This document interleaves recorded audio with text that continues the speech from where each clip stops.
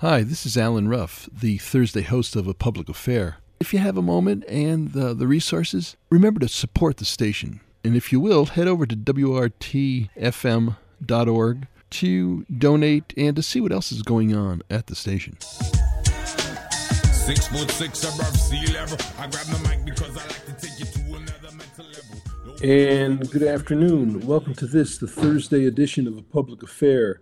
I'm your host for this hour. My name is Alan Ruff. So how do we begin to decipher and understand the ongoing tragic, murderous events in Palestine and Israel? Are there alternate ways of viewing the current moment, something beyond the mainstream news coverage? What might the longer history of the conflict tell us? Joining us today to offer her informed take on a broad range of questions and concerns is the longtime Middle East observer, freelance journalist, activist, and former UW lecturer in Middle East Studies, Jennifer Loewenstein.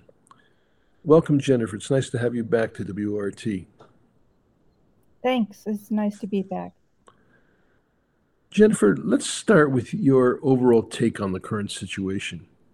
At some level, it appears to me anyway, it clearly appears that the Israeli state has taken advantage afforded it by the Hamas attack on October 7th to move forward what you and many others have long described as an ongoing strategy of separation, some would call apartheid, of dispossession, and ultimately expulsion or worse of the Palestinian Arabs. Let's start with your take on Hamas. How do you describe the organization? Well, Hamas is a resistance organization. It is an offshoot of the Muslim Brotherhood. It was founded in late 1987, early 1988. And most people by now know that it was in part funded by Israel because at the time, Israel looked for a group or an organization that could be a counterweight to the PLO. And so Hamas appeared at an appropriate time, and its presence was exploited by Israel. It's a religious nationalist resistance group. Hamas stands for Harakat al-Muqawima al-Islamiyya, which simply means the Islamic resistance movement. And on a political spectrum, it's on the right wing.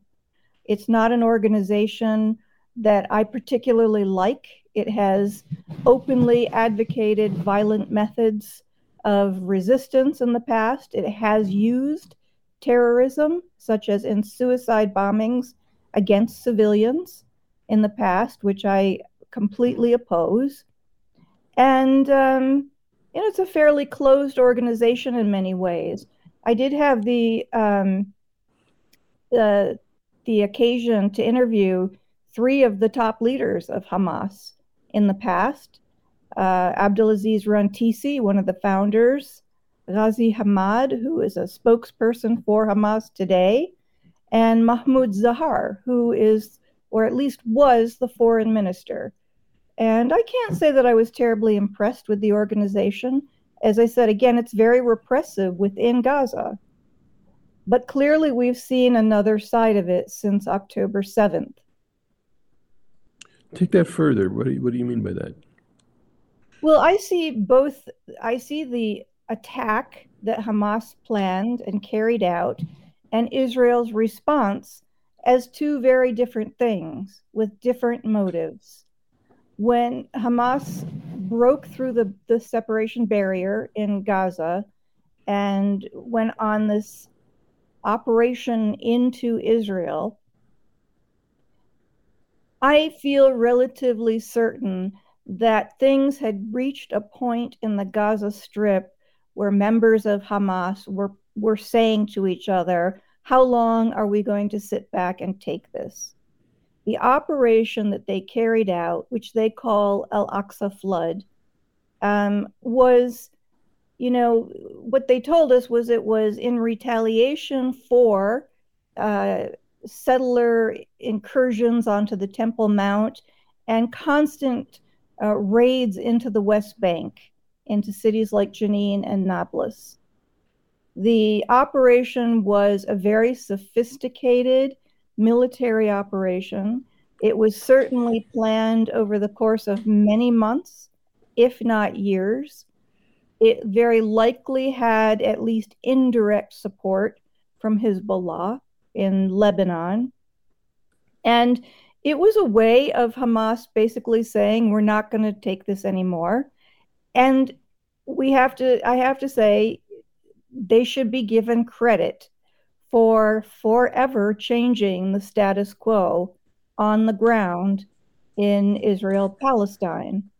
The fact that it became also an occasion for 1,200 civilians to be killed, I think is very unfortunate. It's inexcusable. Civilians are always protected and should be. However, if it had remained a military operation only, it would have been, something to celebrate. I call it Operation Prison Break. And if people know the 75-year history of the Gaza Strip and of Palestine in general, it should be absolutely no surprise to anyone that there was this kind of explosion, this time in a very controlled way. I want to go back to something you started with, and that is the early moments of Hamas in the late 80s, its founding and development. You talked about it as a counter to the PLO. An Islamist movements countered to what was then, of course, a secular nationalist movement? Well, yeah, the idea wasn't that the Israelis particularly wanted an Islamic nationalist movement. It's that they wanted anything to undermine the strength and power of the PLO, because the PLO was at the time unchallenged. It was very popular within Palestine, among diaspora Palestinians and many others, and it had a certain amount of strength. And the Israelis were interested in undermining that strength and in causing dissension within its ranks and causing division amongst Palestinians in Palestinian society. And so Hamas came along and it was exploited as such. Let's talk about another factor leading up to this move by Hamas. That is the increasing normalization of relations between Israel and the neighboring Arab regimes, and quite possibly what that will continue to mean for the Palestinian cause. Well, I think, if we can try to put ourselves in the shoes of people living in Gaza and the West Bank, watching the normalization of relations between the United Arab Emirates, Bahrain, potentially Saudi Arabia, it looks as if the Arab world, much of the Arab world, has come to accept Israel, to want to be part of an anti-Iranian alliance, to get gigantic defense contracts. And how this translated for Palestinians was basically the Palestinian issue is being wiped off the map, and that's not good. Hamas succeeded in showing the world that the Palestinian issue is not going away. And I think that's very important. I don't think that their operation was timed or, was devised simply to throw a wrench into these normalization agreements. I don't think that was their underlying motive at all. I think their motive was basically to say, we are not going to be living like this forever, and we have to be taken seriously. In other words, the whole issue of Palestine and the Palestinians and the ongoing oppression and dispossession of the Palestinians is not going to be taken off the map. We're going to keep it there. And they succeeded very well. I wanted to say also that Israel's response to this has many different angles. I mean, yes, there was an immediate response, which was to bomb Gaza, but we have to look at a couple of things. Netanyahu and previous governments had basically accepted Hamas's rule in the Gaza Strip as a good thing. Why? Because Hamas could perpetually be portrayed as a violent terrorist organization, and that, of course, is continuing.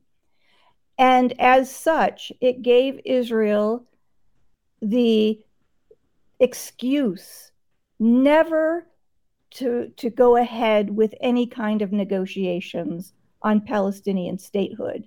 So Hamas became very convenient for Israel. We'll keep it there. Every few years, we're going to go into Gaza and quote unquote mow the lawn, which is a euphemism for carrying out a few massacres and destroying some of the infrastructure. Every few years, this was done, usually after Hamas kept to a ceasefire and Israel provoked it. There's a long record going back to show this. And so again, Hamas was very convenient. We don't need to move ahead with any kind of negotiations because we're not going to negotiate with a terrorist organization. And the Palestinian Authority, of course, is nothing more than a collaborator with the Israeli security apparatus. The other thing I think we have to look at with Hamas is that its operation, the Israeli response to it is twofold. On the one hand, it's a quote unquote natural reaction to go after a group that has just attacked your country. I mean, the fact is, these people are living in a territory that's occupied by Israel. So under international law, all of the screams of this is self-defense are completely false. Israel cannot defend itself from a territory it occupies and from people who are living under that occupation. They can't. So what they're doing is nothing to do with self-defense. Israel is now using Al-Aqsa flood as a pretext to do the next best thing after keeping Hamas at bay, and that is to carry on with a punishment of the entire society within Gaza, and to try to erase it literally through bombing, to destroy Gaza to pulverize it so that it's no longer inhabitable, and to carry out a whole system of ethnic cleansing, which we know it would love to do by sending the Palestinians of Gaza into the Sinai Desert. That's been rejected by Biden and Blinken. It's been rejected by lots of states. But I have to wonder what on earth their plan is. They've already managed to get Palestinians out of the north of Gaza, and the attack on the hospitals should be seen as part of this. And for those who have been paying close attention, leaflets were dropped on villages to the east of Khan Yunis yesterday. Khan Yunis is in the south, where Palestinians had been told they had to go. Anyone living in the north was told they have to evacuate to the southern strip. Khan Yunis is in the southern part of the Gaza Strip. These leaflets were basically being dropped on villages and areas to the east of the city, telling those people to evacuate and move west. To me, that there's no more proof necessary to show that Israel's plan is ultimately ethnic cleansing, if not worse. I do not like to use the word genocide freely because I think it's overused, but there are definitely genocidal intentions in this policy, in these actions. Jennifer Loewenstein, I'd like to stay with the broader regional context for just one moment. That is, some have portrayed Hamas as a surrogate for Iran. What's your take on that? What do you see as Iranians' role in all this? Well, Iran is a very important Well, I think what we have in the Middle East now is something called the axis of resistance. That does include Hamas, Hezbollah in Lebanon, certain groups in Syria, Iranian-backed groups in Iraq, and Iran. I'm sure that Iran has given more than moral support to Hamas. They've given them a lot of money. The relationship between Iran and Hamas has not always been great. I mean, it's been up and down. But yes, I mean, Iran does support Hamas. It applauded the operation, as did Hezbollah and a number of other groups. So, up to a point, we have to see this as part of that. This attack as part of an action by the axis of resistance. Again, you're listening to Middle East observer Jennifer Loewenstein. We're talking about the Palestine-Israeli, the current stage of the ongoing decades-long conflict. Jack tells me that we do have a caller. Hello, Dan, you're on the air. Hi, I've been calling Tammy Baldwin's office because someone along the line suggested that it was something to do to oppose this genocide and basically to oppose her unconditional support of Israel's slaughter in Gaza, and have been met with nothing but her continued complicity. I should have known better. I knew better than to write or call Joe Biden's White House, as his being the #1 recipient of Israel lobby money during his 3.5 decades as senator informs his complicity. So what? That leaves me the option of speaking my opposition within the confines of a very slanted, suppressive mass media, Wart certainly being a notable exception. In a nutshell, what to do to try to mitigate the damage? Well, personally, I spend much more time with popular movements than I do dealing with government officials.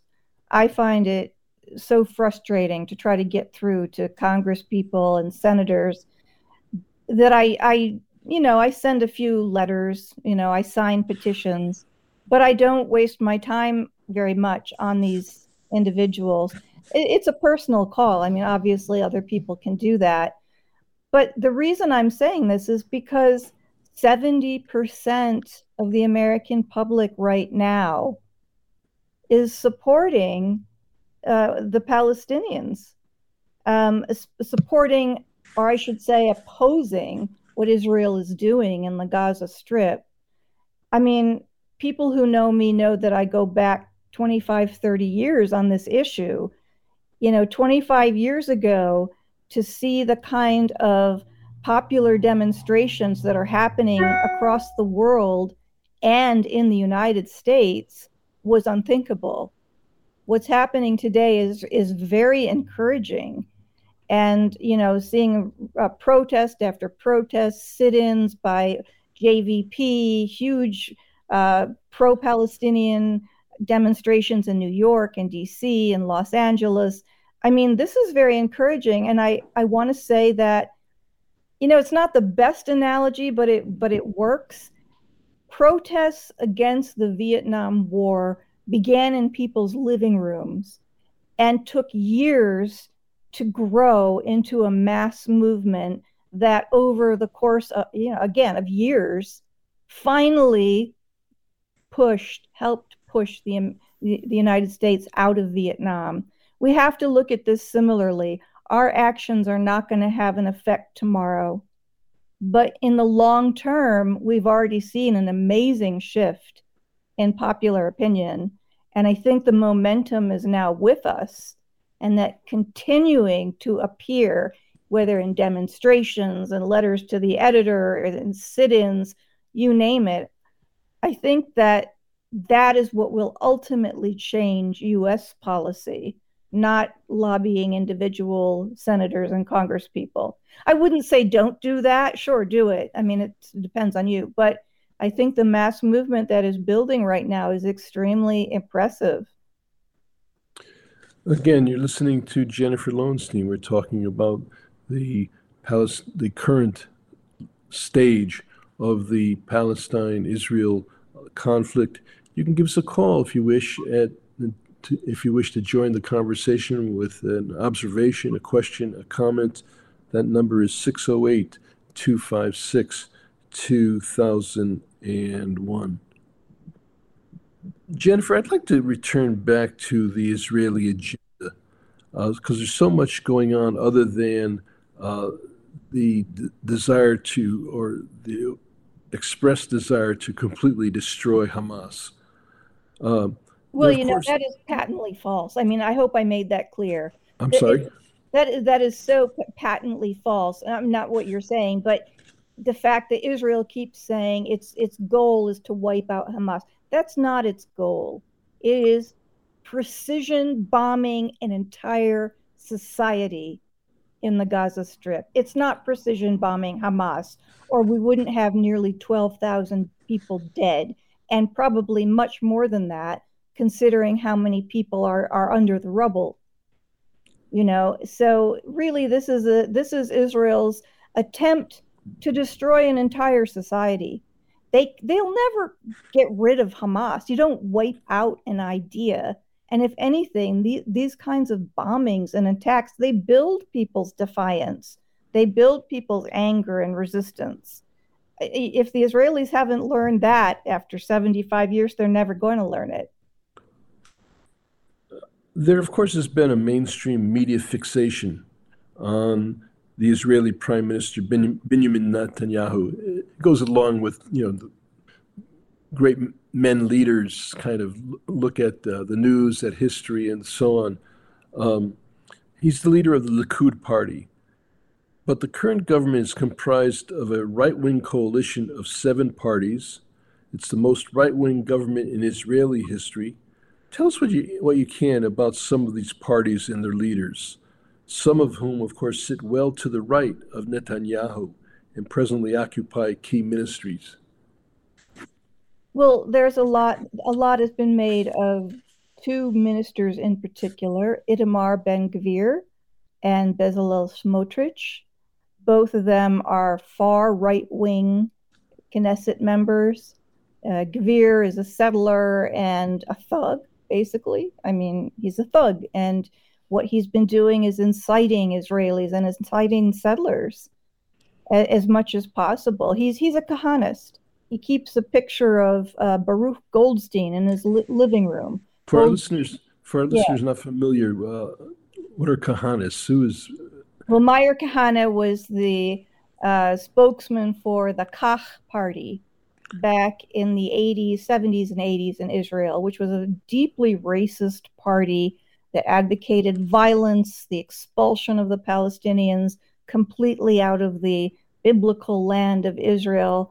And it was the Kach party was banned by the Knesset, um, which was in a way a bit of a joke because Ben-Gvir and Smotrich might as well be card-carrying members of Kach.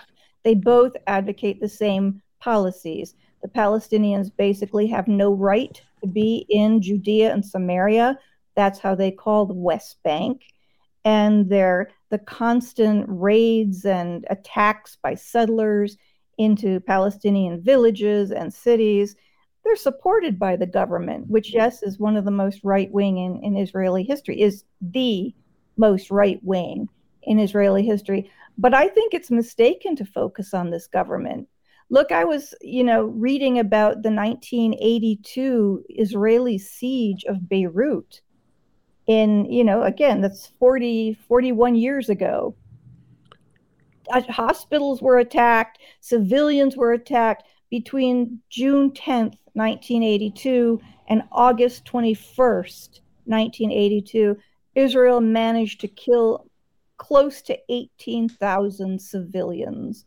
We're close to that now in Gaza in less time. And considering the number of dead that we don't know about yet, I mean, first of all, the entire scale of this is worse. But the death toll it will be at least as high. So I think that we're looking at not so much change as how things stay the same.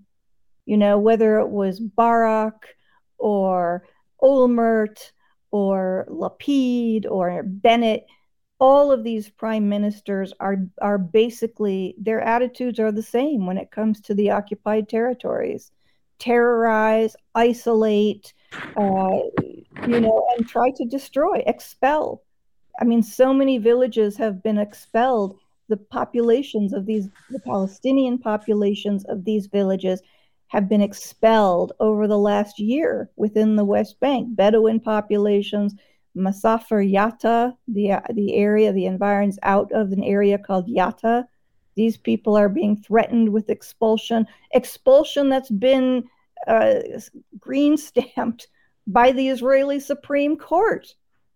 So, we're looking at an ongoing policy of dispossession, dehumanization, ethnic cleansing, and, God help us, genocide. Again, you're listening to Jennifer Loewenstein. Give us a call at 608-256-2001 if you want to join with a question, a comment, an observation. We do have another caller waiting in the queue. Starboy, is this the name I have here? Yeah. Someone with a question. Go ahead.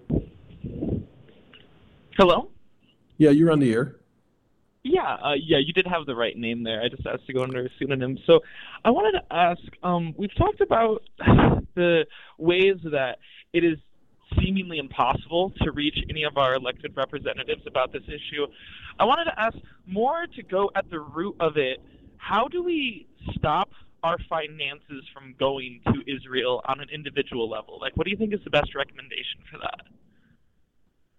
On an individual level, I mean, you can withhold a percentage of your taxes that would ostensibly be directed towards military spending. People have done that before. I mean, it's certainly a possibility. There's no question that the United States gives Israel a disproportionate share of American tax dollars. Israel gets $3.8 billion a year in military assistance. And in addition to that, Biden just, insisted that $14 billion more be granted to Israel. And of course, that's passed. My question to listeners is, what is that money doing? Where is it really going? We're talking about a country whose military has been described as the fourth most powerful military on the planet. It gets, as I said, $3.8 billion a year annually. What is that money doing? Because if anyone else hasn't noticed, Israel has not been able to defeat Hamas. I mean, we're talking about a fighting force of between 15 and 20,000 men. They have no standing army, Navy, Marine Corps, Air Force, nothing like that. And, it's trained up to a point, but not to the kind of standards that the United States Armed Services is trained. So my question to listeners is, what's our money doing that the fourth most powerful military organization on the planet is incapable of defeating 20,000 lightly armed men? What's really happening here? We have to ask that. And people like Betty McCollum and I believe it was Bowman and Omar, as well as Tlaib, they're basically saying, we have to stop sending this kind of money to Israel. It violates the Leahy law. In other words, we're in violation of our own laws by sending military assistance to Israel, because we know that it's going to be used to perpetuate gross human rights violations. And according to the Leahy law, we're not supposed to be giving any military assistance to nations who we know are violating individual and collective human rights on a massive scale. So we're in violation of our own laws. That's very important. Other than that, you can protest it and keep This is an occasion where you can go to your congresspeople and say this is not acceptable. But other than that, it's very hard to stop your tax dollars from actually going. Just ask the question, what are we paying for? Look at the bloody nose and the black eye that this little organization gave Israel. Doesn't that make people ask what's really going on here? Thank you, caller. Let's continue on with callers for a bit here. Hello, Dennis. You're on the line. Oh, thanks for taking my call. I went to a Catholic school. 1961 through the 8th grade, all my teachers were nuns that were World War II refugees, German, Italian, French, Asian. And our first grade teacher was Sister Alcantara, 100% German. And she made the comment, she said, if two people are too much alike, they're either going to become the best of friends or the worst of enemies. And I know she made this comment in reference to what happened with Germany and the Jews. They are very much alike. And, a guy on Facebook posted a thing about Winds of War. I read Walk's Winds of War. And when I read it, it was probably maybe 10 years ago. And by that time, when I read that book exactly describes that, yesterday's victims become tomorrow's monsters. And the far right Israelis have become exactly what the Germans were when it comes to the Palestinians. When we left Desert Storm. Thank you. Can Thank I you, say Dennis. one more thing, please? Can I say something more? Very quickly. Estes show. After we left Desert Storm, we left all our military equipment in the hands of the Israelis. We didn't ship anything back. And they proceeded to take control of the aquifer in the Strip. And thank you, Dennis. Dennis, I'm going to have to let you go. Jennifer, some observation, comment?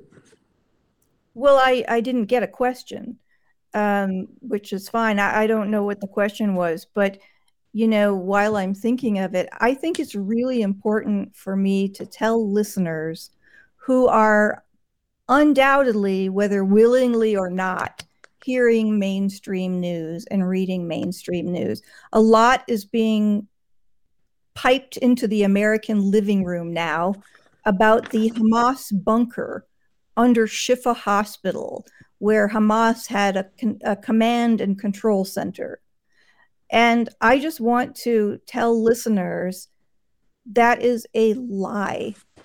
There is no Hamas command and control center underneath Shifa Hospital. It doesn't exist. Tens of thousands of people have gone in and out of those hospital doors over the past 17 years. Patients, their families, friends, visitors, vendors, journalists, probably a few Israeli spies. Nobody has ever seen any evidence of a bunker where Hamas has its command and control center. This is a bold-faced lie. It doesn't exist. But I do want to say something to that, because people will say, what are they showing us on television? Well, notice on television that there has been no independent verification of what the Israelis are showing you on their television screens. They brought a lot of boxes into Shifa Hospital, kept everyone away from them, and also filmed a bunch of guns, which really doesn't show anything. The other thing I want to say, and I think this is really important, there are tunnels underneath Shifa Hospital. There are tunnels, basements, whatever you want to call them, under almost every major hospital ever built. That's because hospital foundations usually need that depth for their height. Also because it helps regulate temperatures. And the last thing that I want to point out to people is that tunnels that do exist under Shifa were built by the Israelis in the 1980s when they still had control of the Gaza Strip. Those tunnels were built by Israel. So when Israel says it has intelligence that there is, in fact, a bunker or tunnels underneath Shifa Hospital, well, guess what? They know where it is. They know where these tunnels are because they built them. But those tunnels are not a Hamas command and control center. Every doctor who has been interviewed in the last 2 months or month and a half has said very plainly, I've seen no evidence whatsoever of Hamas fighters inside Shifa Hospital. They're not here. The visitors are saying that. Passers-by who stop, people who are sheltering in the hospital complex there, day and night, almost 60,000 people. None of these people are seeing Hamas fighters enter and exit Shifa Hospital. This is a made-up lie, and it's being fed to the American public to justify Israel's operation, which is intended to destroy Palestinian society in the Gaza Strip. Let's continue on. We're getting close, again, quickly approaching the end of the hour, but I want to get another caller in. Hey, David, you're on the air. Thank you, Alan. I'm David Williams. I started Palestine Solidarity work at UW in 1968 while I was a Vietnam anti-war activist, and continued it in Atlanta in the mid-'70s and in Chicago for 28 years at Chicago Public Library and in the community. Almost cost me my job. And then in Madison, when I got early retirement, came back to Madison since 2004, and I had the privilege of organizing a forum for Jennifer in 2009 at the Wilmar during a previous Gaza flare-up. Here's my comment and question. I am very heartened after 55 years of Palestine solidarity work to see the sentiment among the younger generation, and they get it, and they know pretty much what the Israelis are doing in Gaza. What I see a need for is education in the historical background to all of this, and I'm just wondering if Jennifer, hi Jennifer, if Jennifer could recommend a syllabus or a course outline or a website that people could go to get access to all of those sources for the historical backstory. And thank you very much, Alan, and thank you very much, Jennifer, for everything here. Bye-bye. Well, I mean, there are courses that are taught on the Israel-Palestine conflict, as it's called, and I think anyone who wants to take a course on it should. But I also think you should have your antenna up, because many of those courses are being taught by pro-Israel people. There are lots of alternative sources out there where you can read, you can get your news, you can get historical background. Middle East Eye, El Monitor, Truth Out, Common Dreams, Counterpunch. They're at your fingertips. You can look at Arab News, which is translated into English. I'm spacing on the other one. El Mayadeen, which is news out of Lebanon. There are commentators and writers, Muin Rabbani, Norman Finkelstein, Sari Makdisi, Joseph Massad. I mean, there are lots of names of people whose work I think should be read. And I can provide a list of those if somebody wants it. You know, Jennifer Loewenstein, I want to get to a couple of things as the hour winds down. The Biden administration has been alluded to. Talk about that a little bit. There, a kind of green lighting of the Israeli operations. Just recently, there's been some mild shift, but talk about that. Well, they're not kind of green lighting it. They're green lighting it. They are green lighting Israel's genocidal policies in Gaza. They are standing back and watching a relentless 24/7 bombardment beyond, anyone's nightmares. They're watching it, they're green lighting it, they funded it. The weaponry is ours to a large part. I mean, there's no question of this. The blowback of this war, this episode in Middle Eastern history on America, on the Biden administration, and on generations to come is going to be pretty terrible. Biden has succeeded for the first time, probably since 2007 or 8, in making Americans less safe worldwide, and particularly in Europe and the Middle East, than anyone since George Bush. I mean, he's done that single-handedly by refusing outright to call for a ceasefire. And I want to just say, because it's on my mind, calling for a humanitarian pause is obscene. What is that? Take a few days, drink a little bit of water if you can find it, eat a little food if you have anything left, refresh yourself, until we can bomb you again. I mean, this is obscene. It's an obscenity. Already UNRWA can't get fuel. Humanitarian aid organizations can't get the fuel they need to function. There's no electricity. Communications in the Gaza Strip, for anyone who's paying attention, have been knocked out as of today. There's no fuel to bring it back. So the person that I communicate with every single day in Rafah, so that I can get her diary entries and publish them, I have no way of getting in touch with her now, nor do I have any way of getting in touch with the handful of friends I had in the north who are now all living in people's houses in the south because their homes are gone. I heard a commentator say something about how difficult it's going to be for these people from the north to go back home. What home? What are they going back to?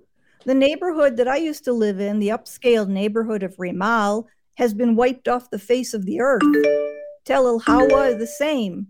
They don't exist anymore. What are they supposed to go back to? This is part of a greater plan. And the plan is to destroy Gazan society more than it was already destroyed by a nearly 20-year blockade. We have time for one more caller. Adrian has been waiting patiently. Adrian, hi, you're on the air. Hi, Alan. Go ahead. The right of return of war refugees is recognized by international law as a fundamental human right. Yet Israel refuses consistently to allow the right of return to Palestinian refugees, going all the way back to ones that were run out in 1948 and their descendants. And when asked why they refused to allow the right of return of Palestinian refugees, the Israeli government officials with remarkable candor say they do it because to do so would be to dilute the Jewish nature of the Israeli state. And I was just wondering how we can justify sending our tax dollars to such a blatant ethnic cleansing project. When you find out, let me know, but we're doing it every day. And, nobody's even trying to hide behind this idea of an ethnocracy. Israel is an ethnocracy. If you're not Jewish, the nation state of Israel doesn't really represent you. I mean, their own nation state law made that clear. Land ownership laws reinforce that. Discriminatory laws, no right of return. All of this is very, very blatant. It continues a process of more and more extreme versions of Jewish supremacy. We're the chosen people. We're the ones who should have this land, which is scary in a way. It's biblical. It's also manifest destiny. I mean, there are echoes of it here in the United States in our own history. But yeah, you can't let Palestinians back into a Jewish state because it's demographically too threatening. Israel doesn't want non-Jews. The demographic threat posed by Palestinians is far too great.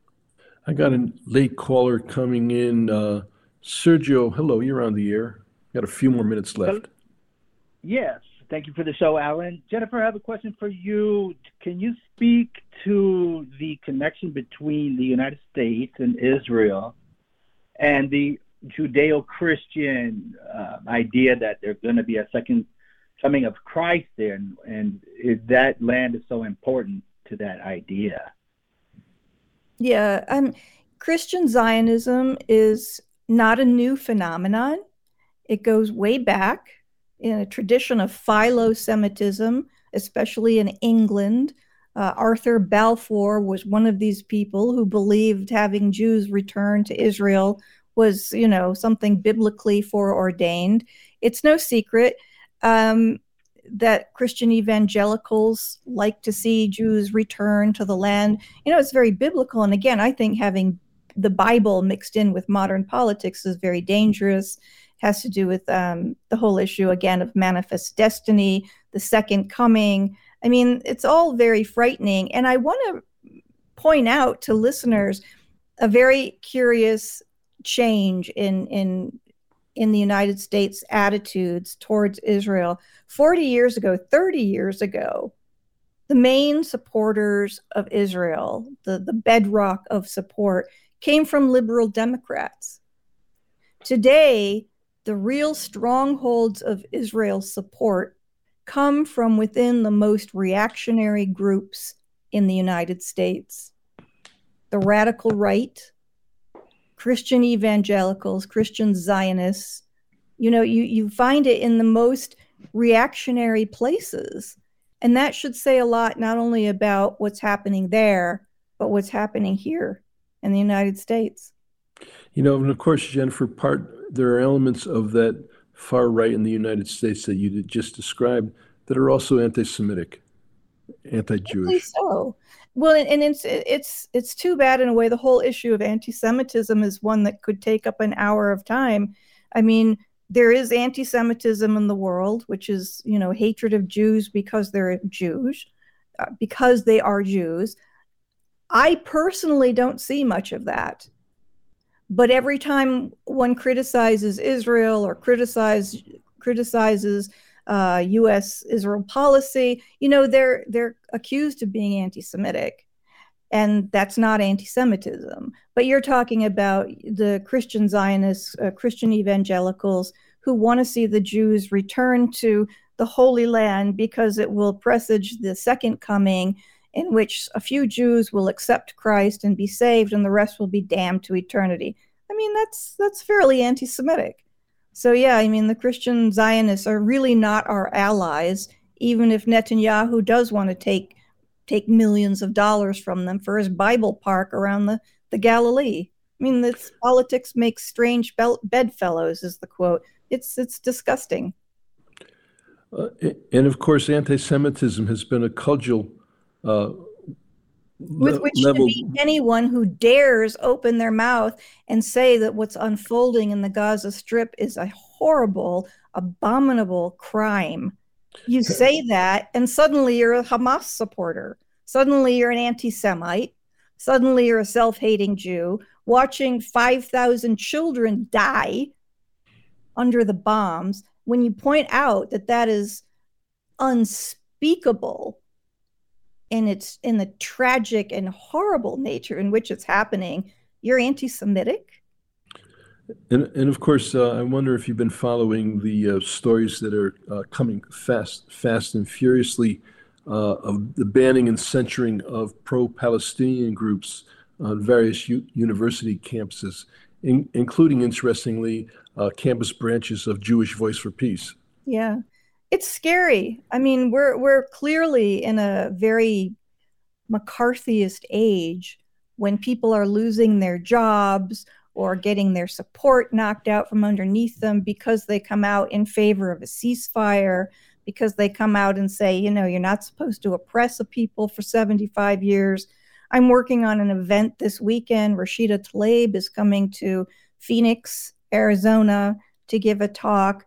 She was scheduled to have a huge banquet in Mesa by CARE, the Council on American Islamic Relations, at the Sheraton Hotel. The Sheraton pulled the plug on it. They wouldn't do it because Tlaib is a hateful anti-Semite. The same thing happened in Houston about a month ago, where the U.S.-Palestine Campaign Conference was planned at a Hilton in Houston, and days before the conference, the hotel pulled a plug on it, citing the security needs of their staff. I mean, what hotel, what institution would do that if it was a Jewish group? It's scary. It's really scary. You know, Jennifer, we have, say, 3 minutes to go here. What haven't we touched on? How would we sum up here? Well, maybe the likelihood of organizations like Hezbollah entering the war. I mean, up to a point, we have to look at what's happening globally or regionally. I think if Israel crosses certain red lines, we'll see even more involvement. Hezbollah, of course, doesn't want to see Beirut turned into the Stone Age. And let's face it, Benny Gantz of the Labor Party of the left has basically informed Lebanon and Yoav Gallant, the current defense minister, that they'll do to Beirut and Lebanon what they're doing to Gaza if they dare, enter the war any more deeply. It's the regional implications of this bombardment and war on Gaza are enormous. I mean, the absolute hatred of America, of its government, is blossoming again all over the place, and for good reason. We've destroyed Iraq, we've helped destroy Syria. I mean, we've managed to hurt the Iranian public in terrible ways because of our sanctions. We're not a very popular nation in most of the rest of the world, and Israel is pretty much the same. The United States and Israel are together becoming pariah states, and our leaders are, reinforcing that. Well, I want to, take this moment to thank you very much. I always have enjoyed, gotten a lot out of having you on, and I'm sure many of our listeners have as well. You've been listening to Middle East observer, lecturer, writer, author, and activist Jennifer Loewenstein. I want to thank Jade for helping to produce today and Jack for engineering. I want to thank you, our callers, and our listeners. I've been your host for this hour. My name is Alan Ruff, and I'll be speaking with you next week. We come and listen and support it. Live and direct, we come and never pre-recorded with information that will never be reported. Disregard the main